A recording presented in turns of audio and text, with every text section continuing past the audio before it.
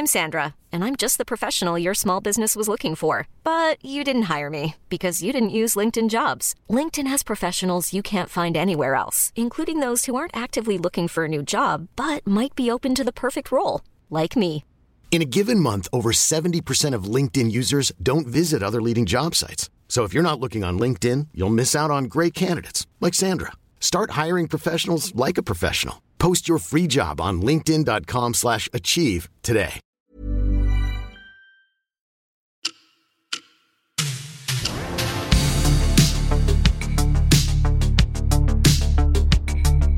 Varmt välkomna till 2023 års första avsnitt av Ecotime Podcast.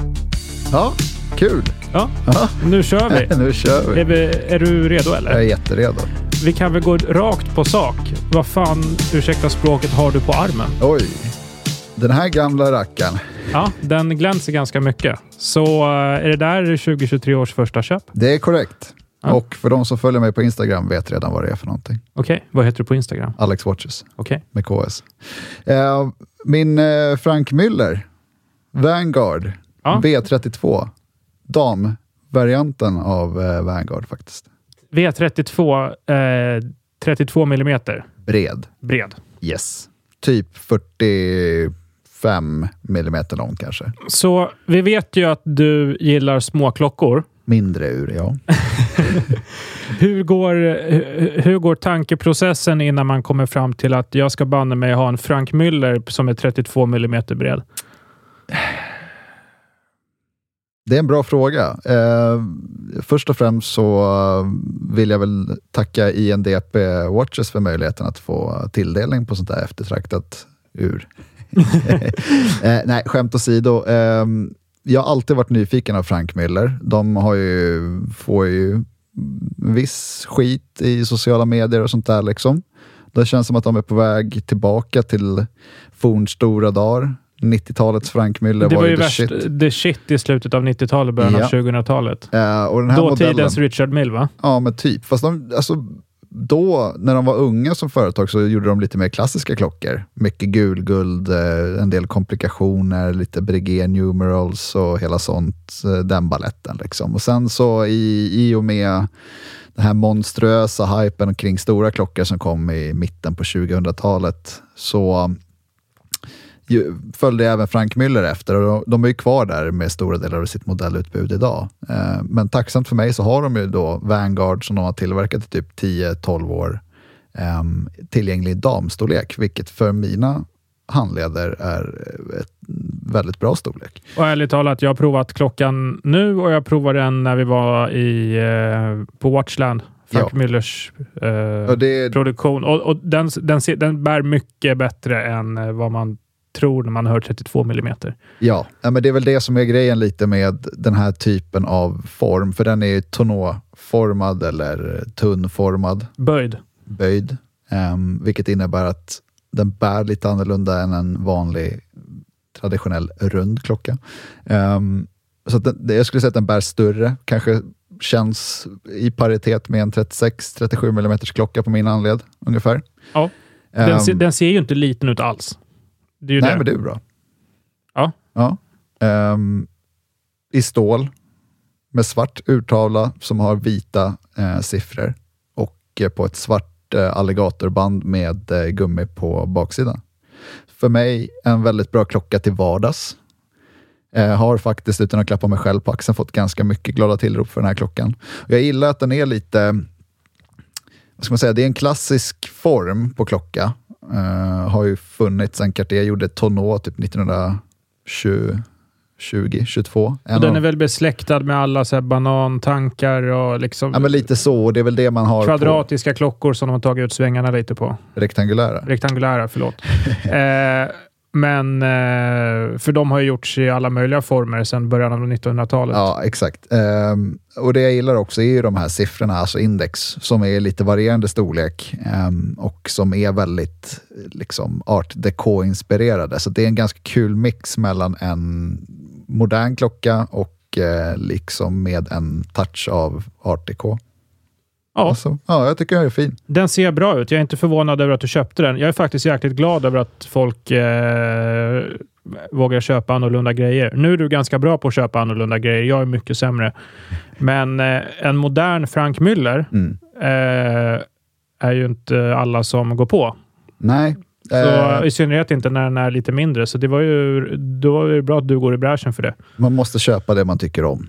Man kan inte bara hålla på och bry sig om andrahandsvärden. Även om jag gör det till stor del också. Så vissa gånger får man bara köpa det som man tycker är nice. Och inte bry sig så mycket, tycker jag. Och det, försöker leva som jag lär. Ja, bra köp. Vi lägger upp en bild på Ecotimes Instagram-konto. Okej. Tycker jag. Så att folk får se vad du faktiskt köpt. Ja, men absolut, det löser vi. Bra, och det var inte det var tvungen att adresseras vad du hade på handen. Ja, men det är väl bra. Det är bra, men det är absolut inte det vi ska tala om. För vi har ju vi har precis gjort bokslut på 2022 i klockvärlden.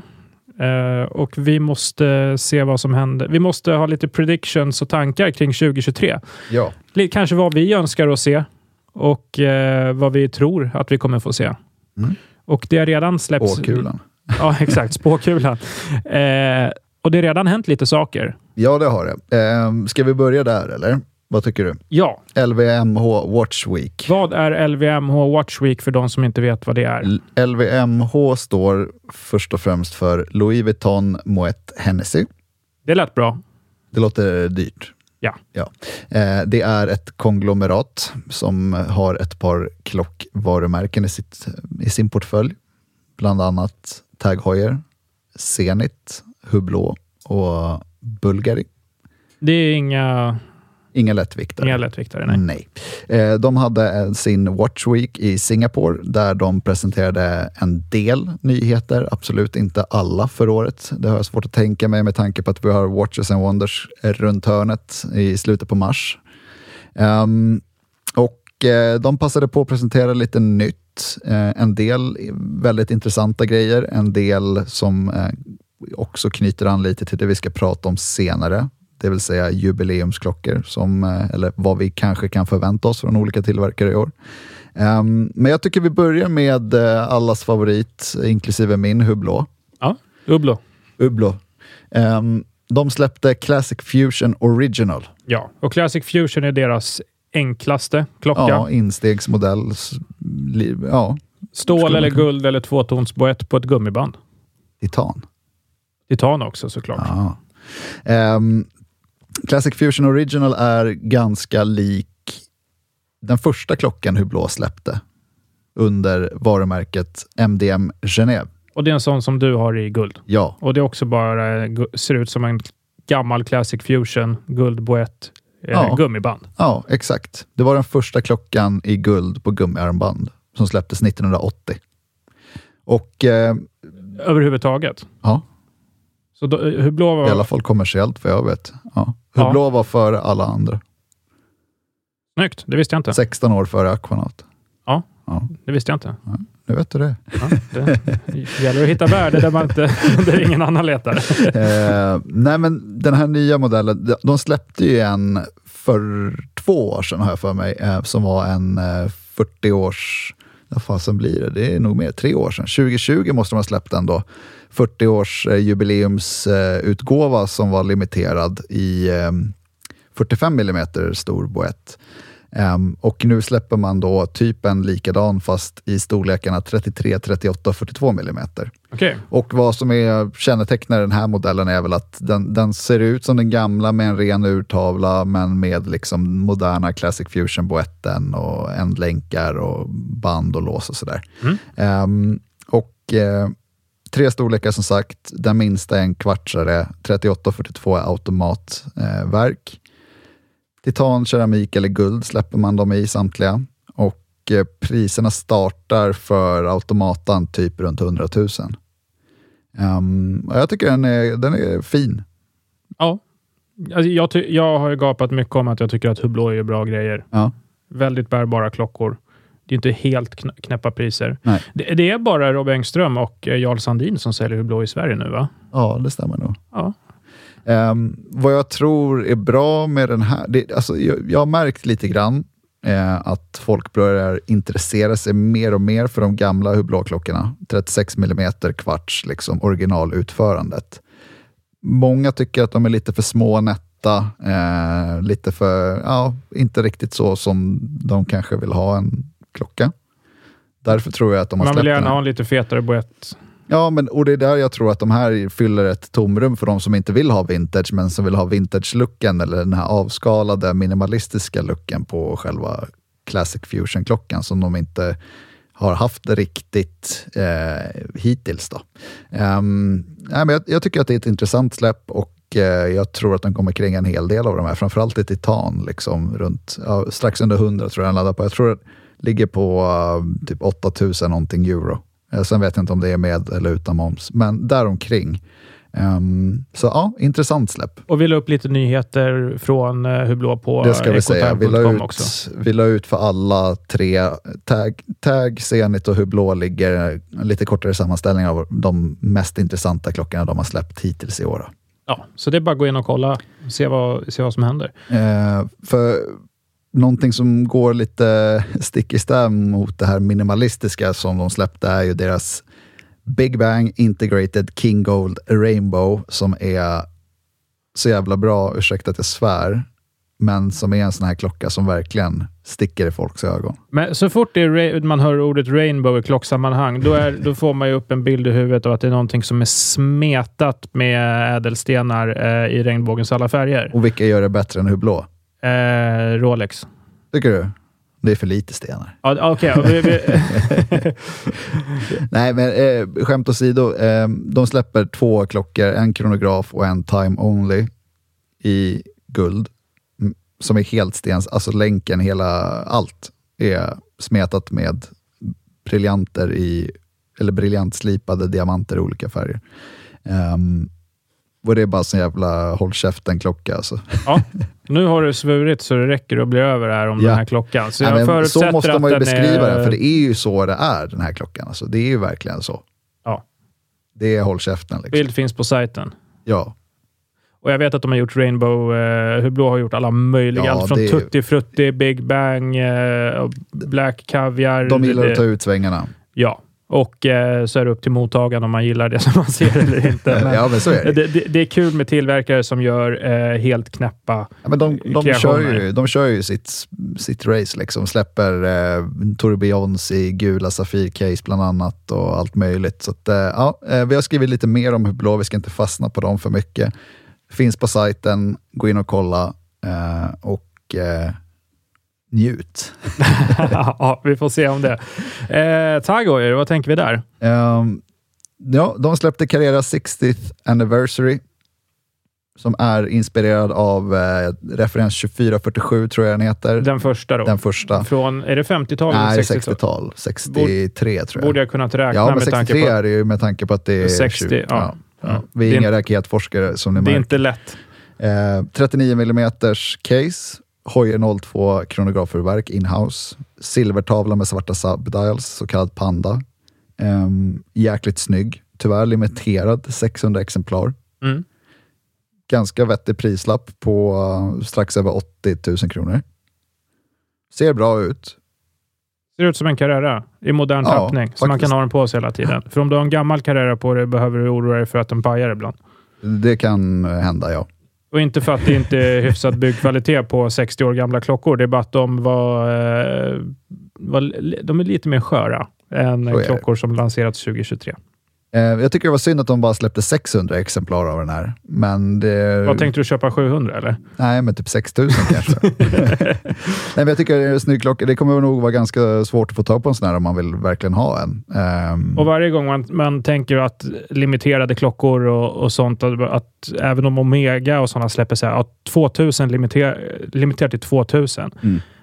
Man måste tänka att det är över hela världen. Japp. Och därför är 600 ganska få. Ja, i synnerhet om man vill få tag på en i Skandinavien som inte alltid är marknaden lite... De skickar inte 100 till Norden direkt. Nej, så att säga. Exakt.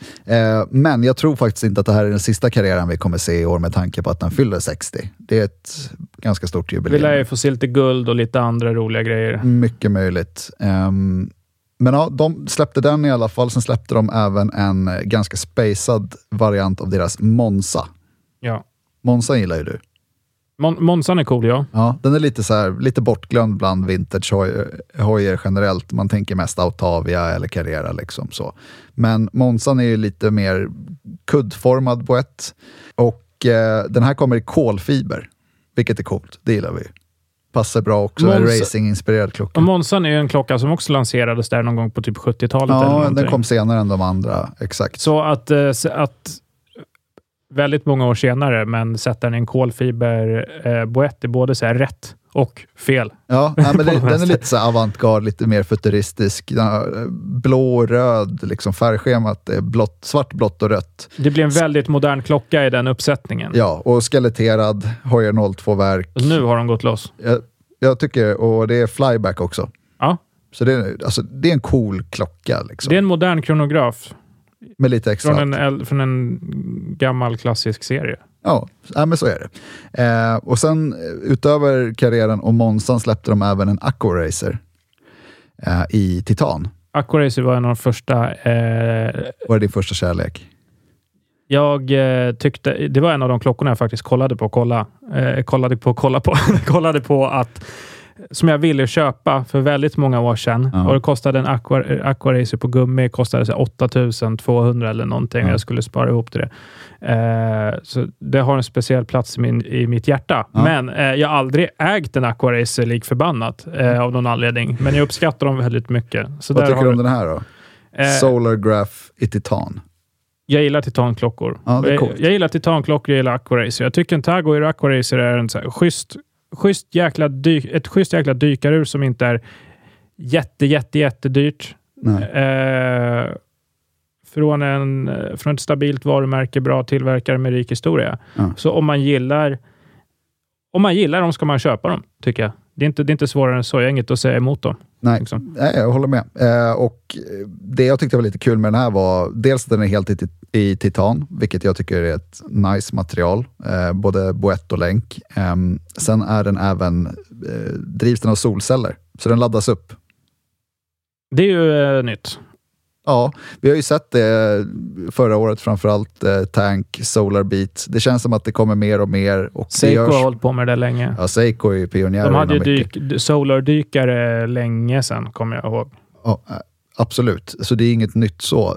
Skillnaden är väl att de är så väl, alltså tekniken är så väl integrerad i utseendet att det knappt märks att det är en liksom soldriven klocka, vilket jag tycker är nice. Och det är det som jag också tycker är bra med den här klockan är kvarts, liksom, du laddar upp den 2 timmar i solen så går den i 6 månader utan avbrott. Det är nice. Det är nice. Och det gör det ännu mer till en klocka som bara kastar på armen och aldrig tar av. Nej, lite så. Bra biter tycker jag. Liksom. Ja. Det var väl de 3 om Tag Heuer som jag tänkte på spontant. Hyfsat bra släpp. Ja. Och jag tycker Zenit också gjorde bra släpp faktiskt. Defy Skyline. Defy Skyline släpptes förra året. Och det är deras med integrerad länk. Ja, de har ju gjort Defy Classic som är lite mer avskalad med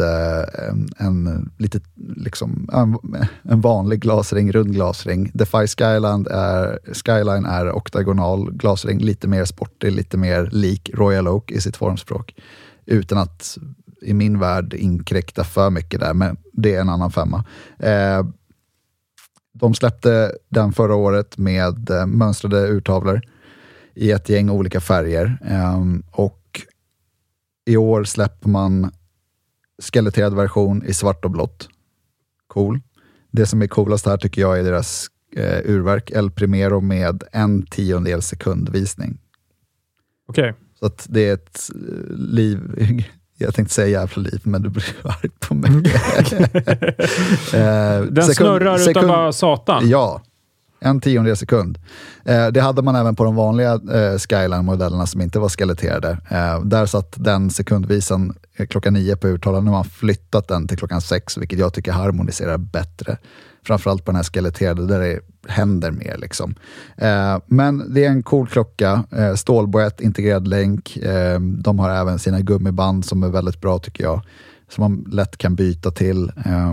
Listpris på 124 900 kronor. Inte helt knäppt. Nej, inte för vad man får. Ändå El Primero-urverk, 1/10 sekund, skeletterad i stål. Ja, inte helt förkastligt. Och just nu har bara Zenit en återförsäljare i Sverige. Ranksur. Ja. Och där finns det massor med Zenit inne. Om man är... Ja, vilket makes sense för det andra stället Zenit kan skicka klockor till. Så de kommer nog få in både det ena och andra från nyheterna. Och i samma serie, DeFi Skyline. DeFi. Ja. Potato. Det är vad det är, va? DeFi Skyline 36 mm. Ja, de släpper en mindre variant också. Med eller utan briljant slipade diamanter i glasringen. Lite mer inriktad mot kvinnliga handleder. Framförallt den rosa och ljusgröna versionen. Men de släpper även en mörkblå. Vilket jag tror är perfekt för de som gillar DeFi Skyline fast som inte känner att den här 41 mm stora boetten riktigt passar deras handleder. Den kan upplevas lite stor. Integrerad länk, kantigt case. Ja, det upplevs ofta större än vad diametern skvallrar om. Men då undrar man varför släppte de inte bara en 39? Ja, då får du ringa och fråga. Ja. Jag får ta det på Watches and Wonders. Du får ta det på Watches and Wonders. Och de börjar på 96 300 kronor utan briljanter. Vilket, jag tycker också, det är också ett automatverk, El Primero, eller inhouse Zenit-verk i alla fall. Inga krusiduller, datum och sådär. Cool klocka, bra släpp tycker jag.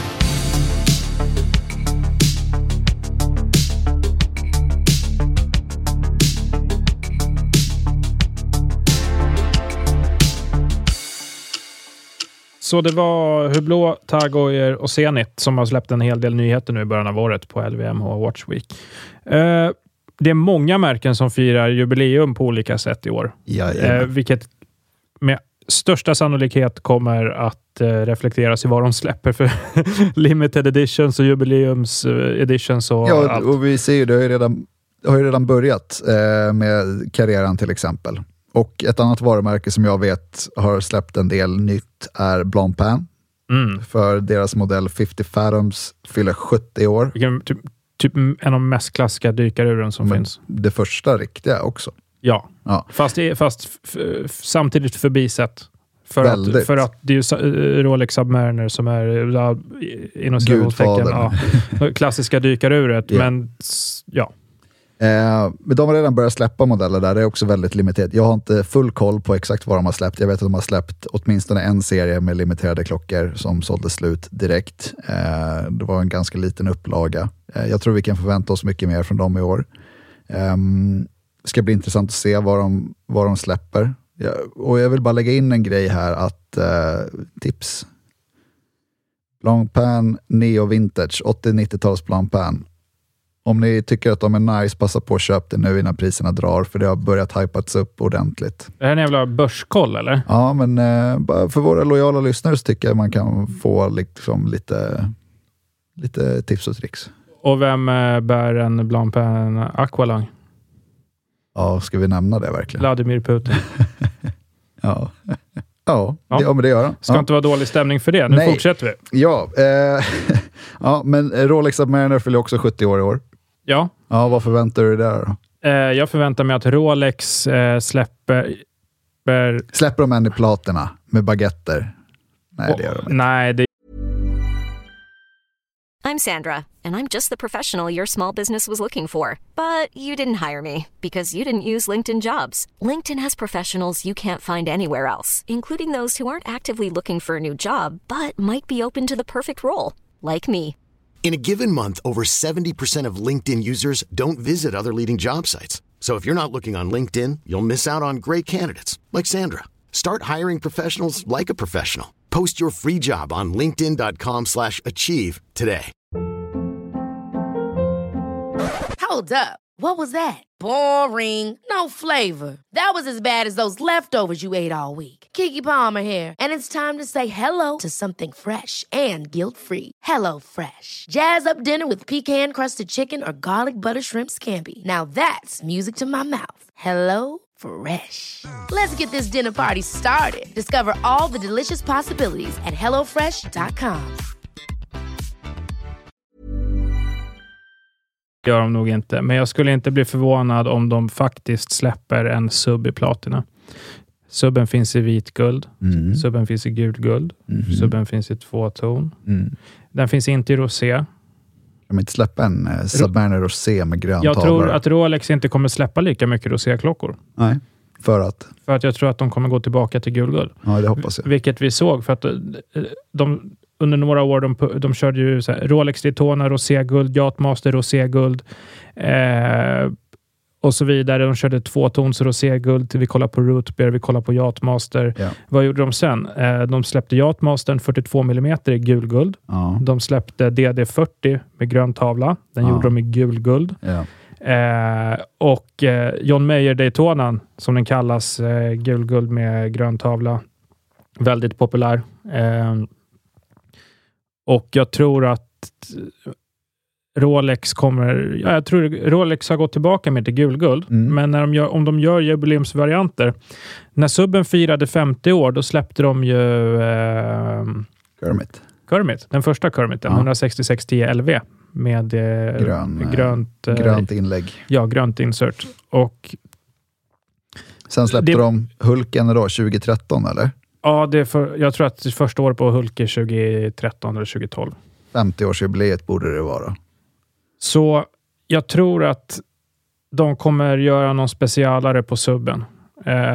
50, jag menar 60 måste det vara. Ja, så jag tror att de kommer göra någon specialare på subben. Och dina bets är på en platina sub? Alltså. Nej, det är inte, men det finns ju redan i andra ädelmetaller. Ja. Så, och eftersom de inte har, och det är med hela mitt utlägg här, eftersom jag tror inte att det är rosé, för de har en Root Beer i rosé, helt i rosé redan också. Ja. GMT:n. Ska jag säga vad jag tror? Jag ska bara avsluta här, för jag tror det är det som rör tankarna till platina. Ja. Och samtidigt så är det väldigt Rolex att faktiskt sätta in sätta ädelstenar och sånt på deras sportur. De har vissa som inte finns med i katalogen, såklart. Men platina kan vara någonting som dyker upp. Kan vara. Ja, jag tror att vi kommer se en gulguldssub med grön urtavla. Det är inte så dåligt gissat heller. Nej. Vi får se vem som har rätt. Vet du vad som vore coolast? De släppte en gulguldsub med lapistavla. Ja, det vore fett. Ja. Och det är eller en platina med onyxtavla. Ja, men det kommer inte hända. Det är bara jag som drömmer. med baguetter. Just lapistavlan som du snackar om, det har ju funnits i 2 generationers sub. 166-18 och... Yes, super ovanliga. Men det är inte det är en kombination. Alltså, och det är det som och det är svårt. lapis lazuli blåa stentavlan då. Exakt. Och jag menar även subbar i ädelmetall med stenar har vi ju sett också tidigare. Så att, och GMT Masters också. Ja, men titta på när GMT firade jubileum för ett gäng år sedan när de släppte den i gulguld. Den keramiska. Det var nu kommer jag inte ihåg, det är ganska många år sedan, men jag menar, den fanns ju med mattgrön urtavla också i guld. Ja. Jag tror inte att det är omöjligt att vi får se en sån variant i subben.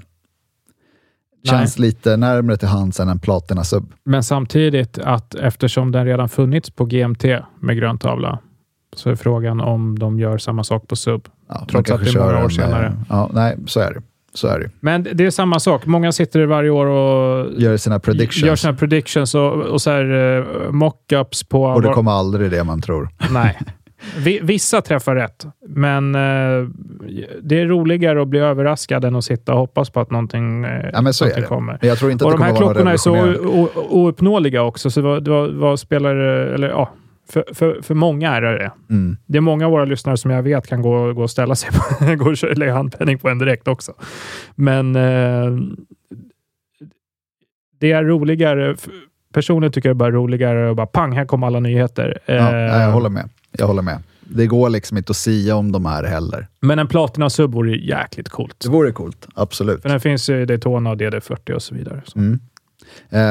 Och det är inte den enda modellen som fyller år i år hos Rolex. Om vi tar den andra som är lika gammal så är det Explorern. Ja, men ettan då? Exakt, ja, precis. Ja. Och den fyller också 70. Och vad tror vi där? Där släppte man ju någonting. Den gjorde de ju 2-ton. Förra året, eller hur? Ja. Den är bättre live än på bild faktiskt. Och vad tror vi om en helgulds Explorer då? Jag vet folk som skulle kuta och köpa det. Ja. Nej, men jag tänker eftersom de gjorde en 2-tonare förra året så här lite från ingenstans. Ingen såg det komma. Rolex Explorer 1 i 2-ton, 36 mm också. Där dumpade man 39, gick tillbaka till 36, vilket jag tycker är ett bra move. 39 är väldigt populär stål Explorer. Absolut. Men jag gillar ju små klockor som du sa förut. Jag tycker att det är där den är hemma personligen liksom. Och man släpper den i 2-ton från ingenstans. Det var liksom en vattendelare. Antingen så älskar man den eller så hatar man den. Liksom. Ingen mer med det. Därför känns det inte så långt bort nu att när den ändå fyller 70 bast, att man släpper en helguldsvariant. Kan vara vitguld också. Kanske släpper någonting med en vit urtavla. Det är många som har prediktat mockups och gjort vit. Det vore intressant. Vit Explorer-tavla. Det vore ju kul om de faktiskt höll fast vid stålen och bara gjorde någon lite annan urtavla. Ja. Helst inte turkos då, eller grön, men det har de ju redan gjort på OP. Ja, exakt. Så där vet jag inte riktigt vad man kan förvänta sig heller. Det blir också väldigt intressant att säga. Det kanske inte ens blir någonting, men vem vet? De kanske väntar till 75 år. Ja. Släpper en Rainbow Explorer. Det vore något. Det är det. Ja. Men om vi släpper Explorern och faktiskt går till, är det den populäraste modellen de har eller mest eftertraktade? Daytona? Ja. 60 år i år. Ja. Daytona är tveklöst den mest eftertraktade modellen. Vad gör de? Släpper de en 2-tons Daytona med keramisk krans för att fira 60 år eller? Det skulle inte förvåna mig. Nej. För den äldre var 116 503 som de heter, 2-tons Daytona har ju fortfarande guld bezel, glasring i guld. Medan stål Daytona och de andra, exakt. Stål och guld har keramisk, eller hur? Platina, just det. Och 2-ton har det inte. Så guld har inte det. Nej, det är sant. Men Oysterflex har det. Just det. Ja, exakt. Så det finns både och. Men det finns inte i 2-tonsmodellerna. Finns det ingenting med keramisk. Och det är någonting som folk har gjort mockups på sedan typ 2017. Ja. Så kanske i år.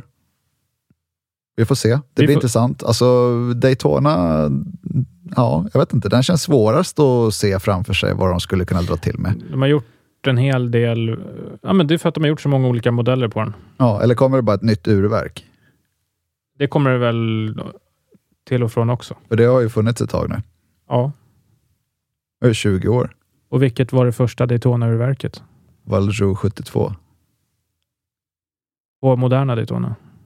Zenit El Primero. Ja, men det kommer de inte gå tillbaka till. Nej, det kommer de inte. Det kommer en Daytona med Zenit El Primero High Beat-verk, 36 000 beats per hour. Det vore coolt. Faktiskt. En 10:e sekund. Ja, det hade varit fett faktiskt. I Rainbow. Ja, Rainbow såklart. Rainbow Daytona vet jag att du gillar då såklart. Ja, den är grym. Men jag vågar inte säga någonting om Daytona. Nej. Nej, men den känns mest svårtippad på förhand alltså. Ja. Faktiskt. Men det ska bli väldigt intressant att se vad de 3 modellerna, vad som släpps, om det släpps något. Det vore konstigt om det inte släpptes någonting speciellt där. För att byta spår då från Rolex till, vi kan köra AP. Royal Oak Offshore. Ja. 30 år i år. Ja, och då måste vi självklart nämna, vilket vi gjort tidigare, att Royal Oak-modellen i sig firade 50 i fjol. Yes. Och gjorde en hel serie med en drös med olika limiterade som hade 7000 olika referenser typ. Ja, som hade 50 års anniversary rotorn. Ja. Och de kom även med speciella certifikat och lite mer grejer helt enkelt för de väldigt limiterade. Royal Oak Offshore. Älskar offshore. Där känns det som att de kommer släppa någonting som är ganska likt den första offshoren de släppte. Ja. Skulle jag tro. De känns inte lika oförutsägbara på så sätt. Eller släpper de någonting helt annorlunda. Men kom de första offshore på 90-talet? Ja, 93. Ja, 93. Ja. Och det är de som... De är väl klumpigare i sin... Ja, alltså... I sin design. The Beast kallas de väl då? Ja. Eller Brick kallas det för. Jo, men det är ju den i roséguld. Den är helt i guld med länk. Exakt. För den väger som en brick. Det är därför man säger. Ja, jag vet. Men de kommer mycket senare. Men nu, om man tittar den första...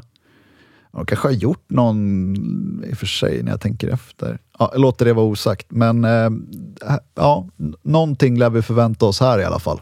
Det gör vi redan. En annan cool klocka, lite samma formspråk, som fyller år i år. Från en annan del av världen, Fjärran Öster. Jaha. G-Shock. Ja. 40 år. Såklart. Där kan vi nog förvänta oss ganska många olika modeller, skulle jag tro. Ja, de pumpar ju på. Ja. Egentligen behöver man inte någon annan klocka än en G-Shock. Nej, egentligen inte. Finns bara bra saker att säga om G-Shocks. Man kan köra över den med en bil, händer ingenting. Ja. Det säger väl en hel del, tycker jag. De har ju släppt någon G-Shock helt guld, va, på länk. Som kostar typ $70,000 eller någonting. Det skulle inte förvåna mig. Nej, men de har gjort det. Jag har sett det. Det var ett par år sedan. Jag är helt sinnessjuk. Helgulds G-Shock för 700,000 typ. Casio kan. De har varit med. Verkligen. Men här, jag tror vi kan förvänta oss ganska många olika 40-års jubileumsklockor från Casio i G-Shock. Ja, Casio har en helt egen fanbase också. Så det... Ja, verkligen. Nej, men det ska bli kul att se vad de hittar på också faktiskt. Och vår skribent Filip kommer skriva dels om Rolex och de här jubileerna som vi har på gång, och även om lite andra jubileum, bland annat om vi har nämnt vid namn i podden. Så håll utkik på sajten ecotime.com. Så om det inte redan ligger uppe någonting när vi släpper det här avsnittet, så kommer det göra det inom kort i alla fall. Okej, om vi lämnar de här jubileumen, säger man så? Jubilarerna. Jubilarerna säger man om de som firar jubileumet. Så jubilarerna är väl de som är väl klockmärkena som firar jubileum. Du har ju ändå läst någonting. 47 högskolepoäng i retorik. Ja, det vet du fan. Men vad vill vi se och vad vill du, Alexander, se under 2023? Ja. I klockvärlden då, vill säga. Inte hur Bayern sköter sig. SM-guld. Ja. Det vill jag ha. Moving on. Det är en bra fråga faktiskt. Jag tycker mig se en trend som rör sig åt rätt håll. Och då menar du att klockorna blir mindre? Ja. Vilket vi ser ganska tydligt faktiskt, att fler och fler varumärken släpper populära modeller i mindre storlekar. Ett av de tydligaste exemplen som jag har sett genom åren är väl liksom Royal Oak 37 mm. När den släpptes typ 2012 eller någonting, så var den liksom ladies. Det var liksom uttryckligen. Det har man tagit bort. Den är unisex. Zenit släpper DeFi vad heter den? Skyline, 36 mm. Parmigiani släppte Tondan i slutet på förra året, 36 mm. Blancpain släppte kronograf i 36 mm. Alltså det händer grejer och fler släpper, framförallt de som har fokat liksom lite på större klockor genom åren, så släpper klockor i mindre storlek. Chapek 38,5 mm eller 38 mm. Ja, på Antarktiken. De är riktigt bra alltså. Ja, så att Alltså independent, mainstream, vi ser ganska många varumärken som rör sig lite tillbaka till det lite mer traditionella. Ja, jag kom på ett jubileum vi höll på att glömma bort. Omega Seamaster. Ja. 75 år. Ja. 1948 kom den. Det är 75 år. Yes. Ja. Men Omega behöver väl inga ursäkter för att göra limited editions? Nej, förvisso. De har ju, alltså det känns som att där har de varit och nosat lite på en sån Seamaster redan. Vilket är en av mina absoluta favoritmodeller. Ja. Så det var bara men de släppte en grön i fjol. Ja, men Omega är på gång, känner jag. De släpper mycket bra. Och så det ska bli intressant att se vad de gör på Seamaster faktiskt. Men ändå 75 år, det är ändå mäktigt. Ja. Sorry, det var bara en side-note medan jag hade det färskt. En väldigt relevant sådan. Nej, men jag vill se fler så här. För mig som gillar mer traditionell storlek på klockorna, vi säger 36 mm, 34 mm däromkring. Jag har varit ganska begränsad till att kunna köpa någonting nytt överhuvudtaget för att det finns ingenting vettigt. Är du med? Ja. Tills du hittade din Frank Müller. Tills jag hittade min Frank Müller. Vilket är tråkigt. Även om jag gillar vintage och det kanske är mer åt det hållet jag drar generellt, så har jag liksom aldrig haft möjligheten till kanske att köpa någonting nytt för att allting har gjorts i så stora storlekar. Det har varit liksom 36 mm Datejust eller Oyster Perpetual 34 mm. Men det är ju typ det, och sen har det inte varit så mycket mer däremellan om det inte är väldigt specifikt riktat mot kvinnor. Så att här hoppas jag att vi får se ännu fler populära modeller i mindre storlekar alltså under 2023, att det visar att trenden, för att om vi tittar på den här trenden med stora klockor, vi säger 42 mm uppåt, har ju varit väldigt dominerande de senaste 20-25 åren i alla fall i klockbranschen. Och allra tydligast var väl den här trenden kanske runt 2010 till 2015 säger vi. Big Bang 45 mm, stora Richard Milles, allt sånt här. Men om man tittar på allting innan 2000-talet, alltså 90-talet till exempel. 34 mm, 36 mm, tunna klockor, det var standard. Jag tänker sig typ på Blancpain och sånt direkt. Ja, men Omega Seamaster 36 mm. Ja. Blancpain, you name it. Alltså, det var liksom... Det var mindre. Det var mindre, och så har det egentligen varit sen. Till och med Breitling Chronomat var mindre. Ja, 40 mm för en Breitling Chronomat från 80-talet liksom. De var ännu mindre. Nej. Jo, det fanns vad var din du hade? Ja, 40. Nej, det var väl 39. Ja, men 39, 40. Okay, ja. Och då är det ändå en klocka som man idag kanske förknippar med 42 mm. Storleken gör skillnad. Så är det, absolut. Så att om man tittar innan 2000-talet bakåt, så har det inte varit så mycket större än 40 mm. Liksom. Så du har toppat den någonstans. Det var bättre förr och du vill tillbaka till det gamla hedliga? Ja. Okej. Nej, men typ. Så jag tror i alla fall vi kan förvänta oss många fler tillverkare att börja downsiza. Den förändringen är redan igång. Vad vill jag mer se under 2023? Jag vill se att folk köper mer med hjärtat. Ja, vilket är pretentiöst att säga, men det skiter jag i. Jag vill att folk köper det de gillar. Du som svär. Ja, men jag har... jag får göra det, för jag gör inte det lika mycket som du. Jag vill att folk köper det de gillar. Nu säger jag inte att man ska skita. Men nu går du väldigt, nu kör du ju filosofiska spåret. Japp, och det passar ju mig. Ja, absolut. Men vad vill du se mer konkret av? Det kommer jag till. Okej, förlåt. Jag är otålig. Jag säger inte att man ska göra dumma köp. Nej. För det är fortfarande lyxklockor, de kostar pengar. Jag säger bara att man kanske ska kolla lite mer vad som finns än de klassiska märkena som svenskar tenderar att köpa.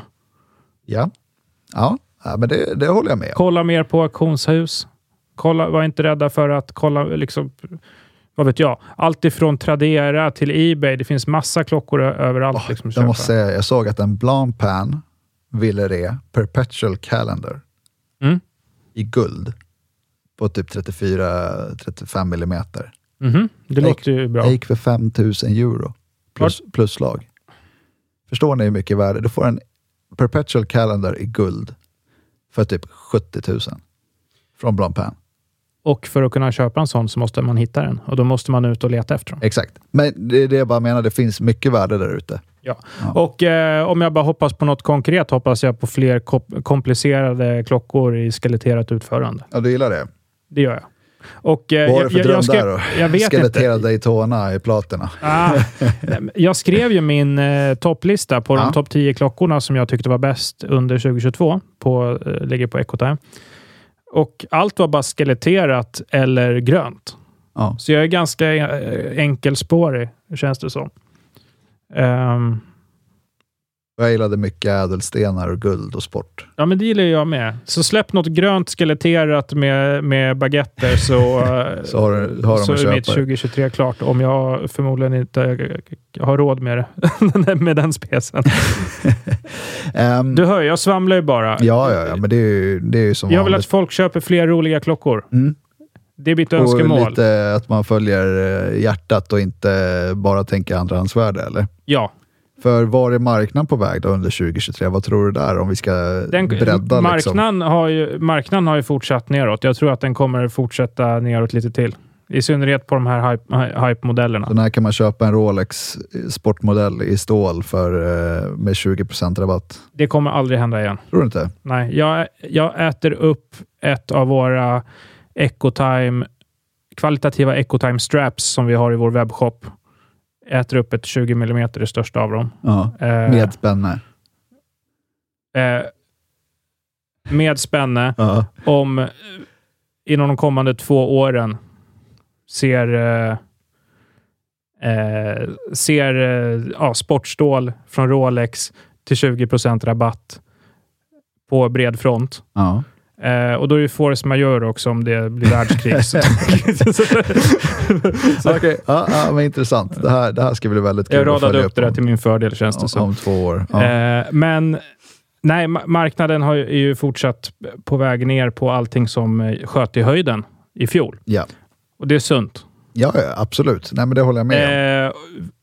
Var det bottnar vet vi inte. Nej. Men många av de tunga grejerna fortsätter sakta men säkert sippra ner mot listpris faktiskt.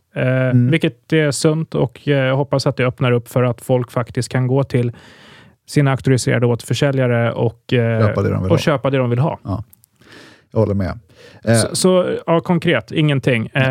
Generellt filosofiskt, jag vill att folk får tag i de klockorna de vill ha. Det är inte så lång tid kvar tills vi ska till Genève till Watches and Wonders och få ganska tydliga indikationer på vart branschen är på väg. För någonting som är ganska intressant är ju, alltså, jag undrar ju ibland, så här, har de någon så här stor konferens där de bara bestämmer att nu ska vi ner i storlekar allihopa igen? För att det sker ju ganska unisont ändå över hela industrin. Ja, det är ju klockindustrins Bilderberg-grupp, va? Nej, men förstår vad jag menar. Alltså, det är inte så här en slump att alla eller så är det, men att många tillverkare drar åt samma håll liksom helt plötsligt. Så här, alla gör gröna urtavlor till sina klockor. Men det är samma sak som att alla handlare börjar köpa upp i samma skrån. Vi tittar ju ändå på liksom så här produktutveckling, det ska fram nya urverk, nya boetter, nya modeller. Är du med på vad jag menar? Och så är alla de här gröna helt plötsligt. Ja, men någon måste ju vara först. Ja. Så tror jag de lär hålla lite koll på varandra. Jo.